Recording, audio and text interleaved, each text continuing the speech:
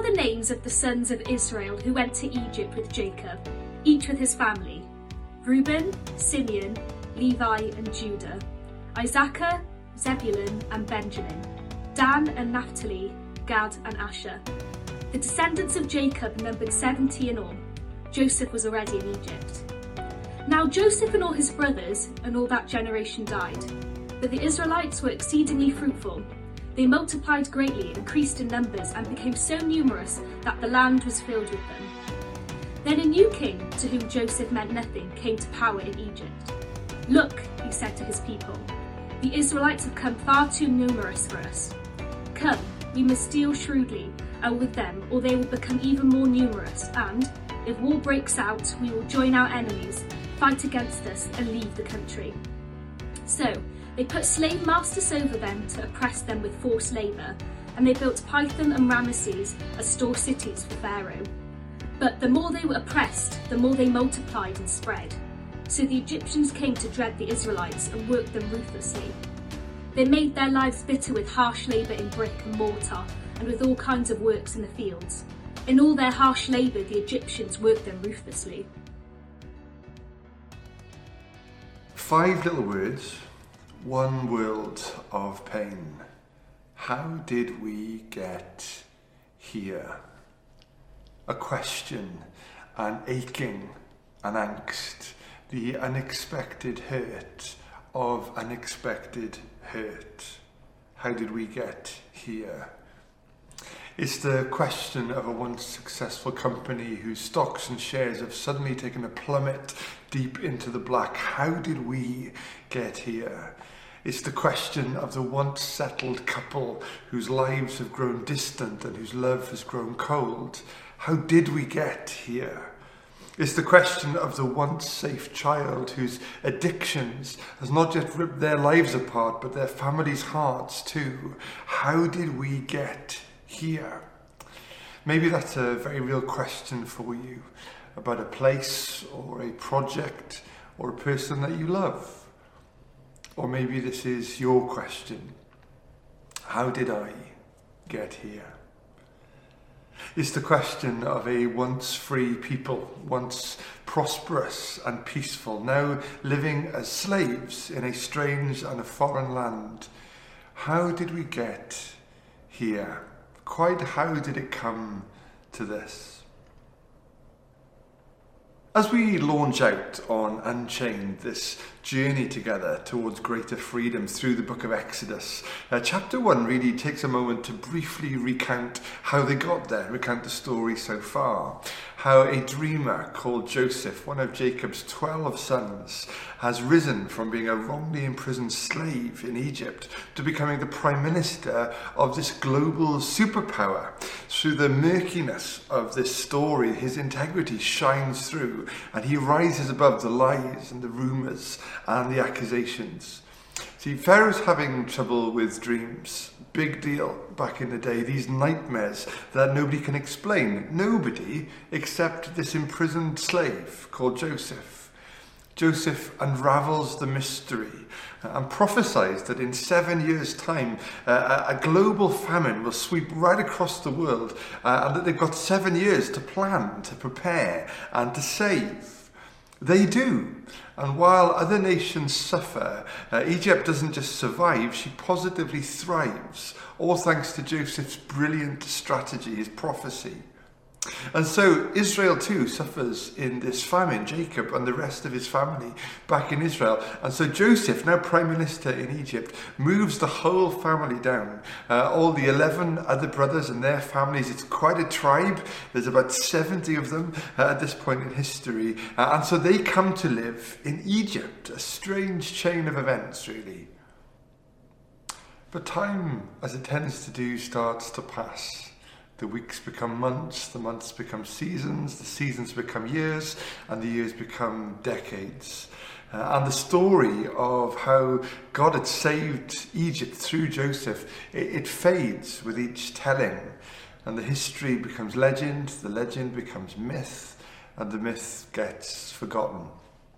By the time Joseph and that generation of his brothers had all died, the whole reason they were there, the whole reason Egypt was saved, gets forgotten. And eventually, too, even kings and rulers fade away with the passage of time. So by the time we're in Exodus chapter 1, there's a new Pharaoh on Egypt's throne. And he doesn't know or care why the Israelites were there. He just knows that by now there are so many of them. He doesn't take the time to understand their story, the whole story. He doesn't want to understand. And you always come to fear what you don't understand. With one word from Pharaoh, the next generation of Israelites find themselves suddenly now living as slaves, hard labourers, minions really, for Egypt's building projects, which were, make no mistake about it, quite prolific. Over time, it gets worse and worse, until eventually it becomes okay to treat the Israelites quite savagely. Life is not good for the Israelites living in Egypt. How did we get here? A strange event of chains.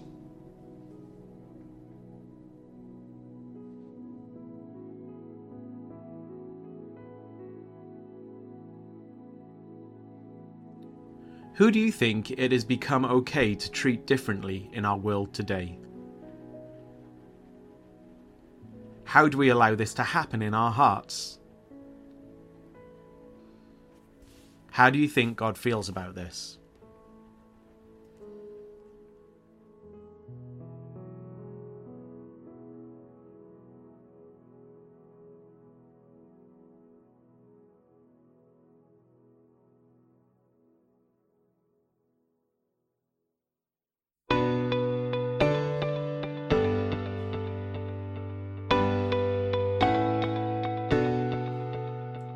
The king of Egypt said to the Hebrew midwives, whose names were Shiphrah and Puah, "When you are helping the Hebrew women during childbirth on the delivery stool, if you see that the baby is a boy, kill him.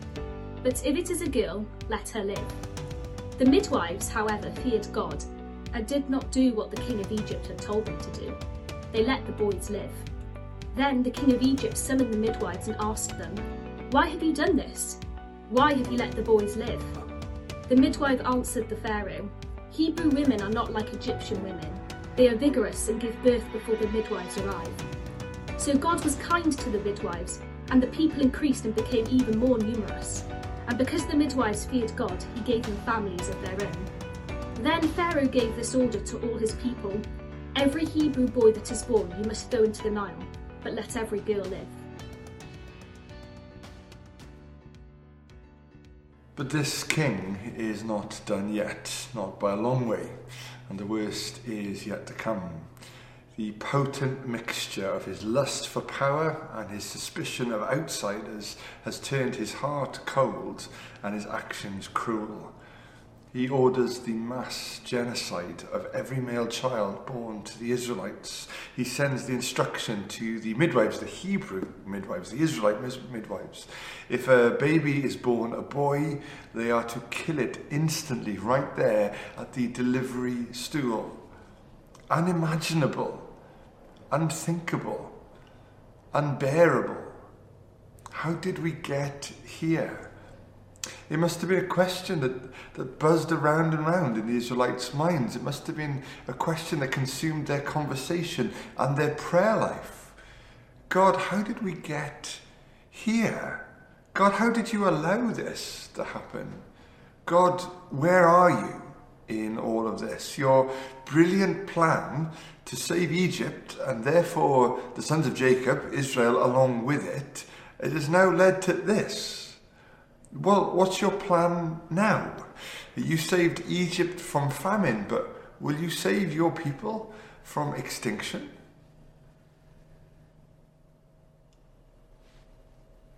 Have you ever been in a situation where you just couldn't see where on earth God's plan was or where it was going, where no matter how desperately or how eagerly you searched, you just couldn't see where God was in any of this? The question that we face as we read the first chapter of this amazing story is, what do you do when God's plan seems to have failed or stalled or just seems so far away? Well, here's what they do, the Hebrew midwives. They simply disobey. A direct order from the king is replied to with a flat no.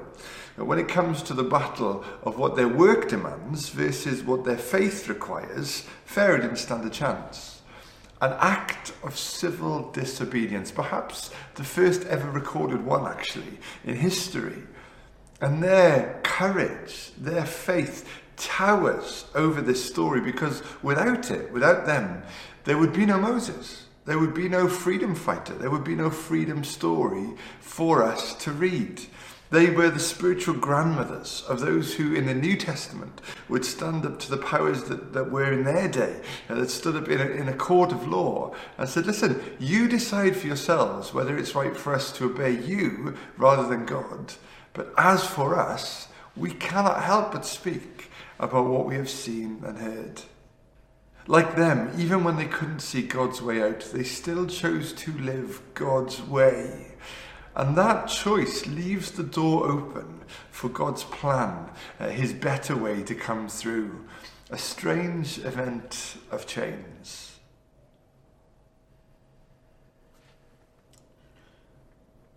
During the Second World War and the years leading up to it, it became okay to treat the Jews savagely once more. Genocide was ordered once again against the nation of Israel. And after the war, in one of the concentration camps, right down in the cellar, these words were found written into the wall of a concentration camp. I believe in the sun, even when it is not shining. I believe in love, even when I don't feel it. I believe in God, even when he is silent. I believe through any trial, there is always a way. It seems that even when reasons to hold on to faith might be low, faithfulness is always an option.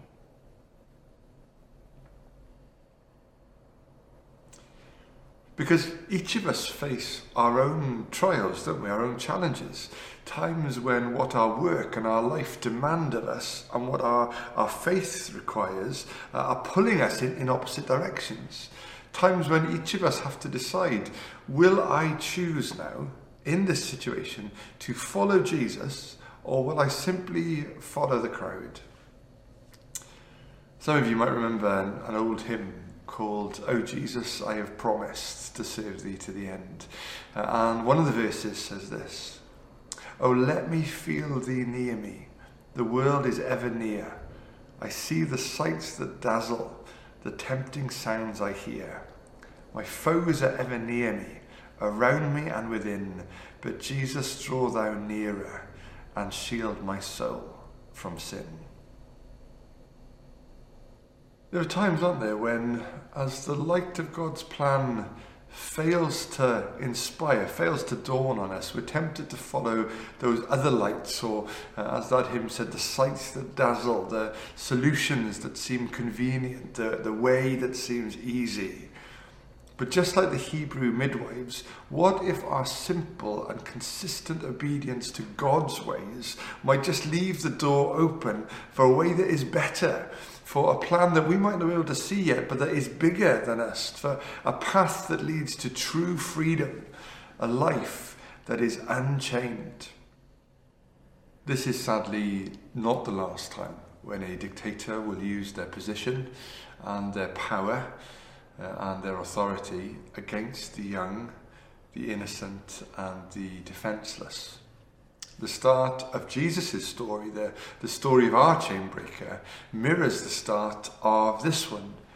We've just celebrated Christmas together, haven't we? And what happens next? Well, King Herod, furious at the disobedience of the Magi, orders that all the babies under 2 years old, male babies in Bethlehem, should be killed, should be slaughtered to prevent the King of the Jews from threatening his throne. But God had another plan, another dream whispered to another Joseph a path out of Bethlehem that led, interestingly enough, into Egypt for a while. Jesus enters into that place of deep hurts, of tough questions, of long waiting. He himself understands that place. He himself knows it. And he himself has come to be the answer. Years later, songs would be written as Israel looked back over this whole chapter, this whole story, this freedom journey. And these songs would be written, freedom songs.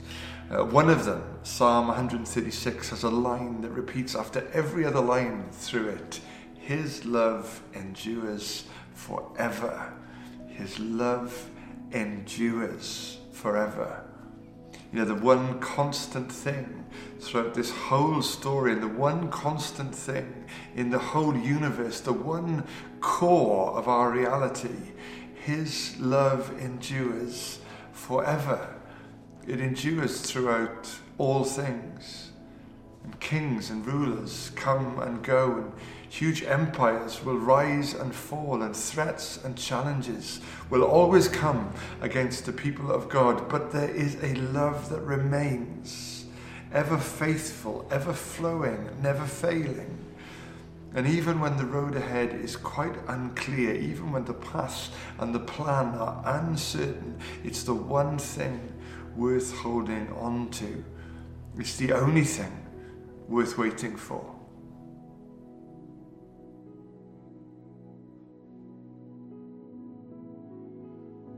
In what areas of our lives do we feel the tension between following Jesus and following the ways of the world? The Hebrew midwives make a joint decision to stand together in this. How can we support each other more in following Jesus? What helps you to connect with the enduring love of God in the trials of life?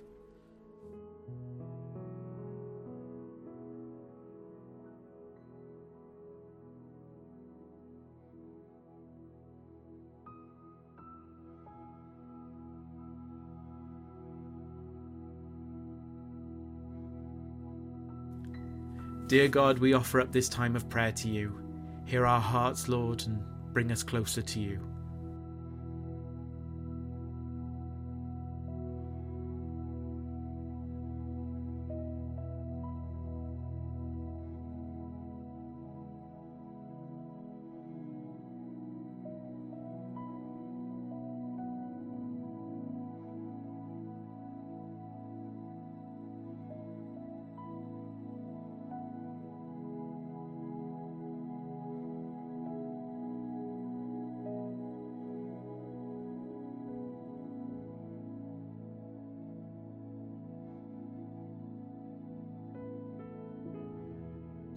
As we come away from the service, understanding more of you, Lord, help us to take up the challenge of the rockier path, the harder way, and the way that takes faith to traverse.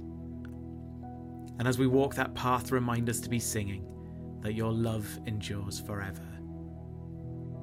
Keep our eyes on you, Lord, and build our faith to be unbreakable. Amen. Thank you for joining us for this service. Please come back next week as we look at a baby in a basket and understand God's timing. But for now, may God bless you.